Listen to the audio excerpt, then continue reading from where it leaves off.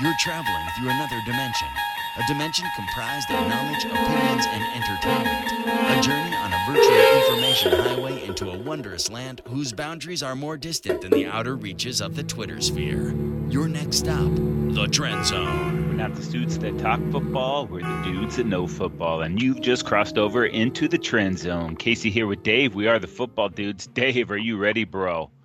Oh, yeah, you got that right, my friend. It is an area which we call the Trendzone, and it's Saturday, July 1st. We're coming to you from Los Angeles, California. It's a beautiful 79 degrees. And Dave, we made it to July. That means we're officially in training camp month, bro. How stoked are you?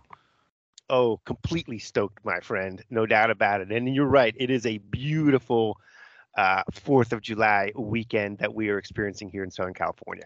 Oh, you got the nice breeze coming in from the Pacific Ocean there, West Side living, baby. It doesn't get any better, does it? Oh, it's amazing, folks. Amazing. Nice. Well, we're getting you guys ready for the upcoming 2023 season, taking it division by division. Today, we're going to be in the NFC North. Let's go ahead and get it started with the Atlanta Falcons. They finished fourth place at 7-10 last year. Head coach Arthur Smith into his third season. Dave, he reached out into the division to get a little help. Yeah, defensive coordinator Ryan Nielsen comes over from New Orleans. He was sort of under that Dennis Allen tree, and they've been pretty good defensively over there in New Orleans for a while. So a new look on the defensive side, trying to shape up that side of the football and give it some new leadership there. And Dave, on the other side of the football, man, I can't think of a more exciting roster. Now, they still have a lot left to prove, but the pieces they're assembling here are pretty exciting, including the 8th overall pick in the first round of this draft. Well, that would be Bijan Robinson. Too high for a running back? We'll find out. We'll see what kind of impact he can have. This team already could run the ball pretty well with last year's rookie Tyler Algier having over 1,000 yards rushing. So this is the team that is the most committed maybe in the NFL to running the football. It's an old school scenario. And so maybe Bijan is sort of Mr. Everything. He can catch the ball out of the backfield and everything like that. Obviously, he was, in many people's eyes, the number one overall prospect in this draft. Obviously, quarterbacks get the nod, and running backs have been pushed down the board in recent years. But Bijan Robinson, I don't think there's any football fan out there that isn't incredibly stoked to see what this guy could do on this Falcons squad, dude. And, let me make this another thing they brought in is O-lineman Matthew Bergeron in the draft there. And he is a road grader blocker dude, too. So they're shoring up that line. There's no secret here what they want to accomplish there. Yeah, dude. And as an Oklahoma Sooner fan, I'm happy to see Bijan Robinson leave Texas and get to the NFL. And he's so versatile, powerful, fast, everything you could want. And Dave, this is adding him to a lot of good pieces that they got in last year's draft, too. Yeah, I mean, I loved last year's draft with Drake London from USC, big-time receiver there. Desmond Ridder, the quarterback, I thought he was a kind of a steal as he slid down into the third round. Athletic guy, too, so let's not forget that he can really move, too. So they can threaten with him as part of the run game as well. So I think a lot of the offense, the weapons here that they're putting together, really, really exciting. Obviously, they still have Kyle Pitts. He's sort of maybe underachieved at this point in his, we thought he would just completely dominate initially. But now, as a piece to this puzzle, this is coming together pretty nicely. Yeah, Desmond Ridder getting his chance to run with this squad there. And they brought over Taylor Heineke just in case Ridder can't handle the situation. We like the way Heineke plays.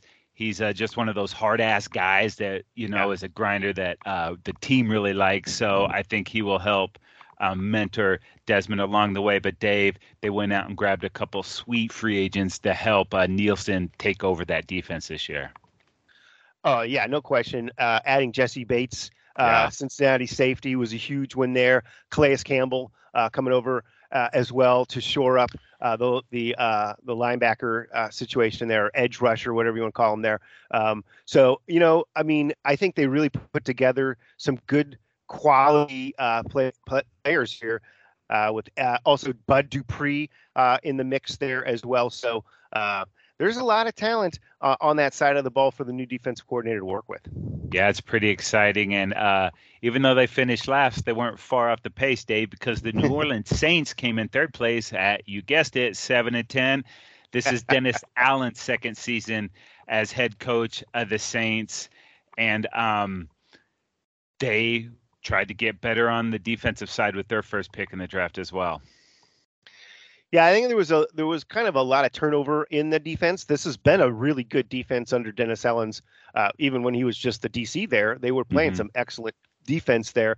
And I think they lost a handful of bodies there, but bringing in Brian Breesy with their first pick, I think they traded down a couple of times before they landed on him.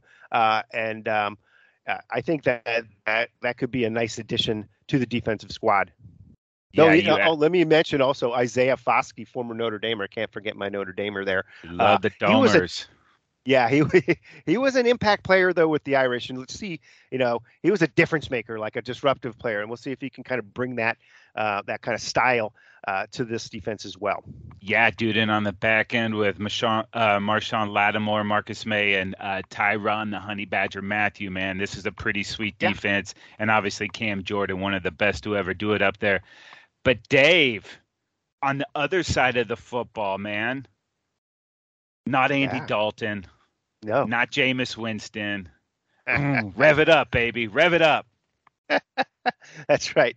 Derek Carr is probably in the whole division with the one of the biggest additions to any of these four squads.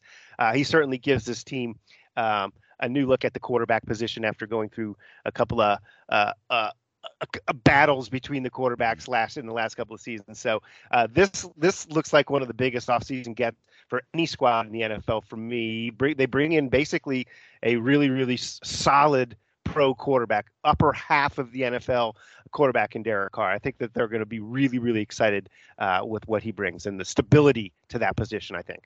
Totally. Know who else is stoked is last year's 11th overall pick, Chris Olave from Ohio State. Really flashed last year. They also drafted Trevor Penning, the lineman from Northern Iowa.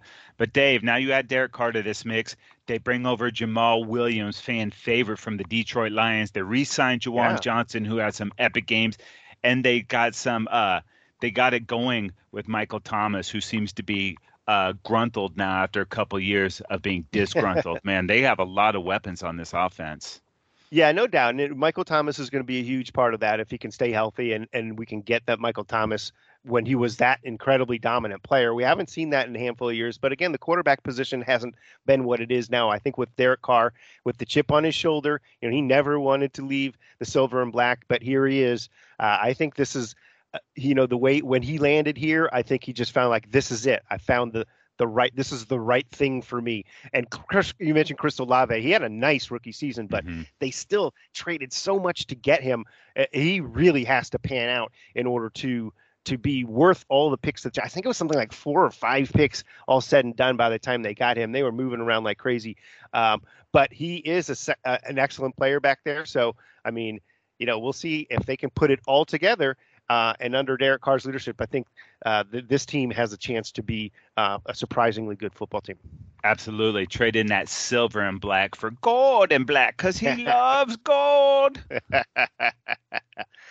All right, Casey, that is it for the Saints. Then we'll go ahead and remind our listeners that the Trendzone, the show you're listening to now, is available for subscription on Spotify, Apple Podcasts, Google Podcasts, Amazon Music, wherever you get your podcasts. Please, folks, go ahead and subscribe now.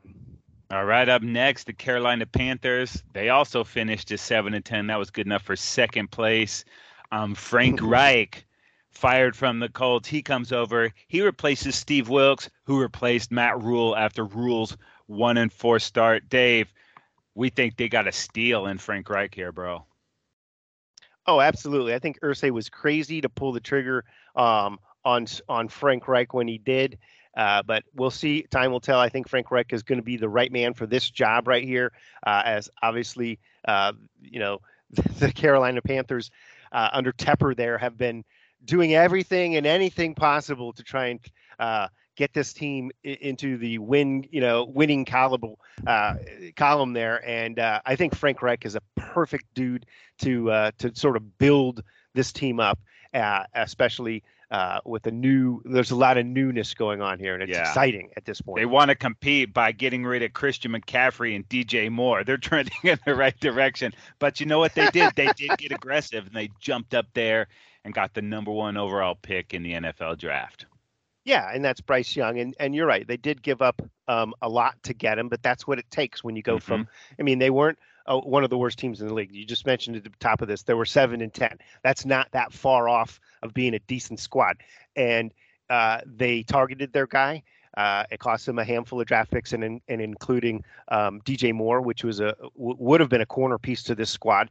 He's a high quality player out the door, but you get in the door, Bryce Young, and that's the important thing. Now you're building around Bryce Young, and you've got, like I said, Frank Reich, sort of a quarterback whisperer, guiding that direction there. Yeah, and then last year's draft, Kwame, they fixed up the offensive line a little bit. They got Matt Corral last year out of Ole Miss. It's going to take a lot for him to jump up into the mix, but if you're developing one young quarterback, you might as well make it two. But they went out and got some nice pieces, some veteran leadership to help Bryce Young in his transition. Oh, yeah. I mean, I think what they have done, and it's not common that this happens. A lot of times you try and put young pieces around that young quarterback, let them grow together. But this is a case where I think we're going to get him as comfortable as he can be by adding dudes like Miles Sanders at running back, a solid running back there, DJ Chark at wide receiver, Hayden Hurst at tight end, Adam Thielen, a productive wide receiver. I really like that they did put pieces around him. We're going to see what he can do right away because these guys aren't going to be making mistakes. It's going to gel together more quickly than if it was a whole bunch of young guys. Yeah, too. Laviska Shenault right there, who's shown some flashes too. And in the second round this year, of course, they got Jonathan Mingo out of Ole Miss. And Dave, I think the thing that impressed me most about this team last year was the defense and how well they played down the stretch for Steve Wilkes. If Wright can capture a little bit of that moving forward, man, they could be right in the mix there too. There's no doubt this team is like I said, this division is as up for grabs as any division. They also on the offensive side had Terrace Marshall. He's a young guy, so they do have a mix of young guys in there. And you mentioned Jonathan Mingo in this year's draft. So I think it's a nice mix of players on that side of the football. Obviously, this team is, if it comes together, the division is for the taking, Mingo just a pawn in Game of Life, Dave. All right, up next, we have the division winners, the Tampa Bay Buccaneers, roaring to that finish line at 8-9. Of course, they got smashed in the wild card round against my Dallas Cowboys, 31-14. That was good enough to send Tom Brady into retirement, and now head coach Todd Bowles going into his second season in Tampa Bay's got to turn this thing around. Yeah, and we'll see now that obviously there has been a bunch of changes, obviously on the offensive side, and Bowles is a defensive guy. There's been a bunch of changes on the defensive side as well, but there are some holdovers as well. They bring back Levante David, Jamel Dean. Those are solid players on that defensive side, and they did have a couple of dudes move on, but still Vita Vea there. I'm missing Guy Shack as well. So there are a lot of talented dudes still that could put together. Those are pieces that were from that Super Bowl winning defense from a handful of years back. Yeah, and you mentioned a defensive-minded head coach. They went out and got a brick house at the defensive line position in the first round there. Kalijah Kancey out of Pittsburgh. Can I say Pittsburgh University, or is that just for the Steelers? You might have saved that for the Steelers. Okay. But Kalijah Kancey, Casey, he was the comp for him, of course, was Aaron Donald, which is saying a crap load about this dude. But when you look at him from a physical standpoint, he kind of matches the general physical attributes that an Aaron Donald will have.